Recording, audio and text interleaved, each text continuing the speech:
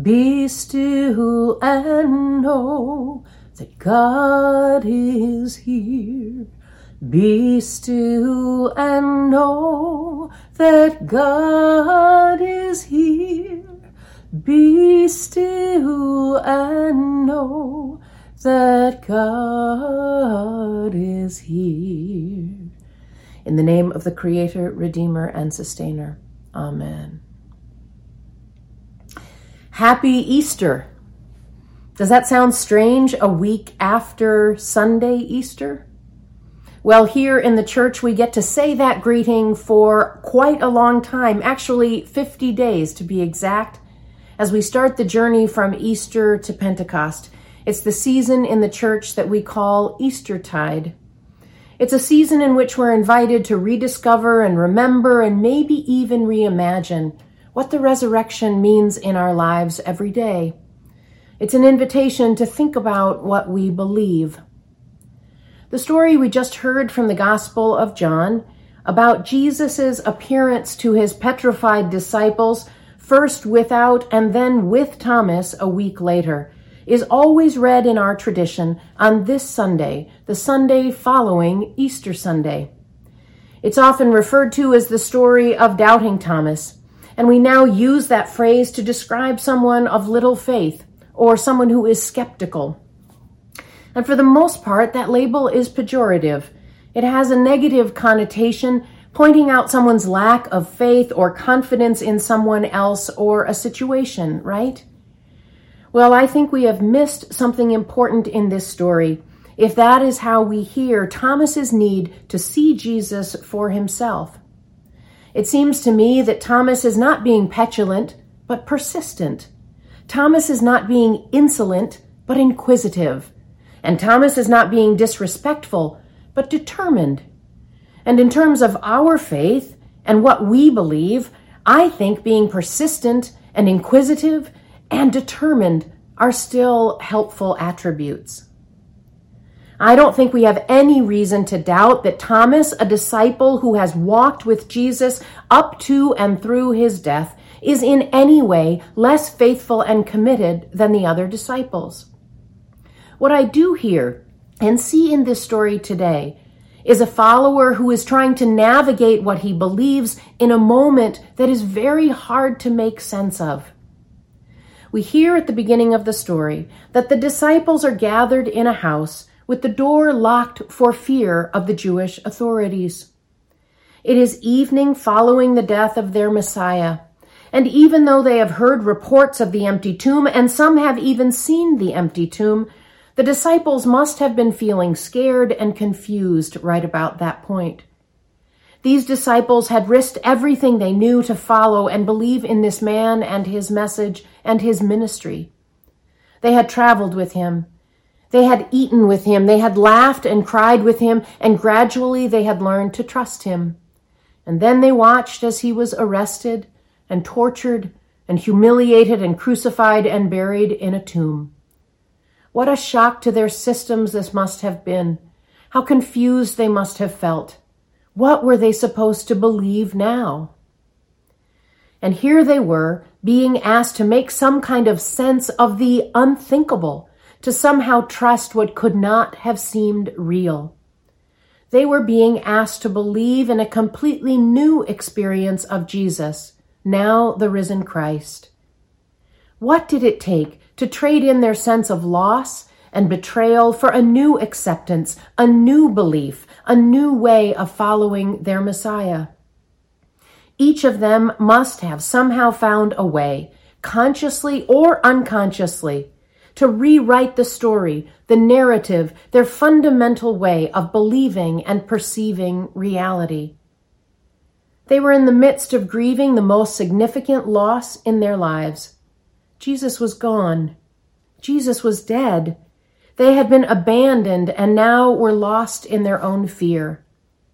They had to have readjusted their frame of reference in such a significant way that the old story could die, and in its place, a new story could be written, a new way of making meaning. And that's the moment I'm interested in today. The moment when we too become courageous enough to let an old story we have told ourselves die in order to let a new, more life-giving story take its place. That's one way that we're called to be Easter people. I've spent quite a bit of time over the years thinking about the stories the church, capital C, have told over the centuries that are honestly not helpful or life-giving to so many of us. Stories about worthiness and belonging. Stories about how a particular way we must profess our faith. Stories about what we are called to believe. Stories about who we are able to love. Stories about who is in and who is out. And in the end, what I have come to know is that God is always better and deeper and wider and more radical than any one tradition or path or church or set of documents could ever fully contain. All of the above are helpful if they are pointers, perhaps. But when they lose the import of the particularity of each of our journeys, I fear they become unhelpful, sometimes divisive, and often abusive. I long for ways to create a community of faith that is humble and holy, always ready to hear the reminder that each of us travels at our own pace on our own holy path. We each carry heavy loads of burden created by a lifetime of stories we have told ourselves and that our faith has told us. Stories from our faith tradition often do inspire, but it is equally true, I believe, that so many of them have hurt us and kept us confined in the tombs of our lives, living with shame or fear or hurt. Social scientist and prolific author and faithful Episcopalian Brené Brown offers important lessons about courage and vulnerability and shame and worthiness, all of which have profound connections to what it means to us to be an Easter people. She has written beautifully about a process that she calls rising strong. In short, it is a 3-step process to confront the stories and beliefs that we hold that don't serve us well anymore, and instead work to replace those old narratives with a new version or vision for our lives, a way to make meaning in our lives that support who we are at our very core. It is a process I find helpful as Easter people, working to discern what we believe and why. She writes, "In the absence of data, we will always make up stories. It's how we are wired. In fact, the need to make up a story, especially when we are hurt, is part of our most primal survival wiring. Meaning-making is in our biology, and our default is often to come up with a story that makes sense, feels familiar, and offers insight into how to best self-protect." All of Brown's work points towards and encourages us to find ways to live what she calls a wholehearted life. A way she suggests is actually the beginning of a revolution. If we can face into our own lives with courage and vulnerability and engage a process that helps us tell new stories rather than accept the false narratives of the past. And isn't that what our disciples must have yearned for as well? They thought the revolution had come already in the life of the Messiah that they followed. But in one afternoon, all of that changed forever. They had to find a new story. They had to find a new way to make meaning going forward, a way to discern a new ending, or maybe more accurately, a new beginning. Here they were, lost and frightened, following the death of their Messiah, the one that they had believed was sent to liberate and lead them to new life, the one who promised to be with them to the end of all time. Here they must have been feeling not only abandoned, but most likely in fear for their own safety. And then, all of a sudden, without a door being opened, appears among them inside of this locked house, their Messiah, their Jesus, was back, offering shalom, offering peace. So then how audacious must it have been when Thomas, who wasn't even there for this first meeting, tells them that he not only doesn't believe them, but he won't believe them unless he sees Jesus for himself. You know what? I get that. I totally get that, don't you?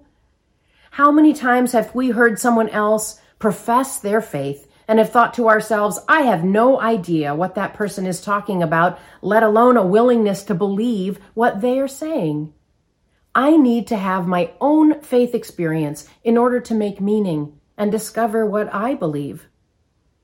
So for me, Thomas is really helpful today, and he sets the bar just about where I need it. He shows us a way forward when maybe the other disciples weren't as courageous asking for what they really needed. Maybe they weren't able to express their doubt or vulnerability. Thomas shows up fully, and he asks for what he needs, probably risking quite a bit. He is the one who seems to be asking what the other disciples might have been thinking, but never said themselves. He puts himself out there. What will the other disciples think of him for asking so much? But ironically, or wonderfully, it is through his willingness to ask for what he needs that allows him to move forward and results in his affirmation of faith. He isn't locked in fear, creating a story of lack and limit like maybe the other disciples were. His questioning of the resurrection actually is his path to faith. So all of this has me wondering, what questions do I have? What questions do you have? What questions do we have about what it means to be an Easter people? Do we have questions that are keeping us paralyzed in some part of our life, in some part of our faith journey?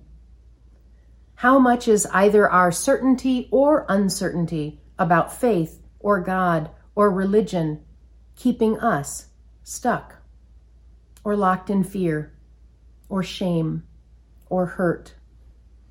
And what would happen if we would channel just a little bit of Thomas this morning and ask our own true questions? Questions that would take courage and risk vulnerability. Questions that might reveal what we do or don't believe. You see, I think we're not that different from Thomas, and he offers us a gift today by asking for what he needs. He models a way forward if we can do the same and trust some of those stories that we have told ourselves could also be transformed. I don't know about you, but so much feels overwhelming right now in the midst of this ongoing pandemic. So many things are out of control, literally out of our control. And so trying to wrestle with the big idea of resurrection and what it means to be an Easter people can sometimes feel out of reach more often than not. Then I remembered a wonderful song this week that breaks some of this down into small, manageable bites for me. I want to share it with you this morning, not because it is the zenith of all faith statements, but rather because it allows me to stay close to what I believe about God and love and hope in the smallest of things today, which is sometimes all I can do. And I have to believe all that is ever truly being asked of us.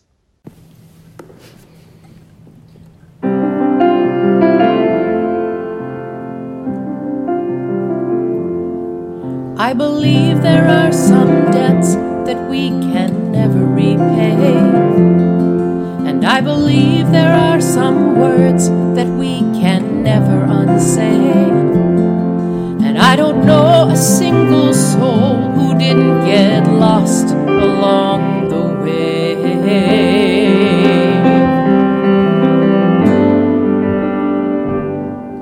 I believe in socks and gloves knit out of soft gray wool, and that there's a place in heaven for those who teach in Sunday school. And I know that I get some things right, but mostly I'm a fool.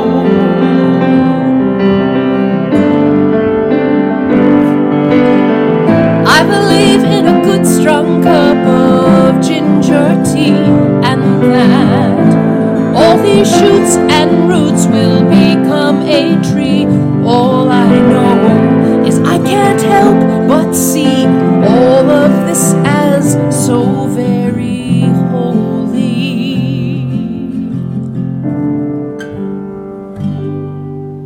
I believe in jars of honey put up by careful hands. I believe most folks are doing just about the best they can. And I know there are some things that I will never understand.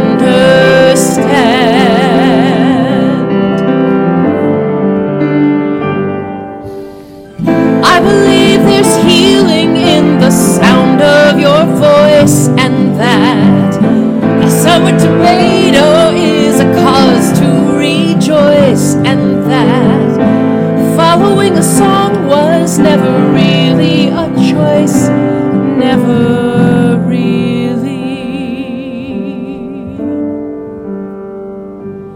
I believe in a good long letter written on real paper with real pen. I believe in the ones I've loved and know I'll never see again. I believe in the kindness of strangers and the comfort of old friends. And when I close my eyes to sleep at night, it's good to say amen.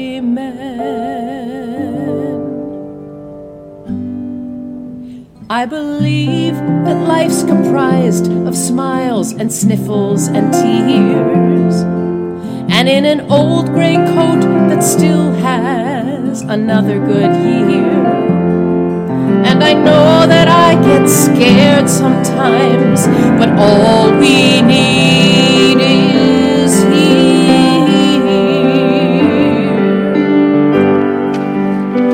I believe in a good strong cup of ginger tea, and that all these shoots and roots will become a tree. All I know is I can't help but see all of this as so very holy. I believe, I believe,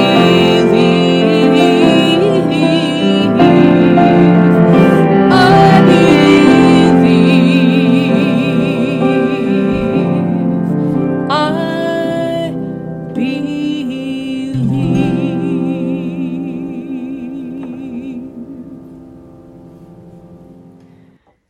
May we remember, like Thomas, to show up fully and ask for what we need every day. May we learn to be vulnerable enough to ask our deepest questions and share our smallest glimmers of hope and connection. May we be courageous in our willingness to let old stories die so that new stories can change our lives, challenging us to die to self and be reborn in the name of the risen Christ. Because in the end, isn't that the most important first step to remembering what it means to be an Easter people? Alleluia, alleluia. Christ is risen. The Lord is risen indeed. Happy Easter. May it be so.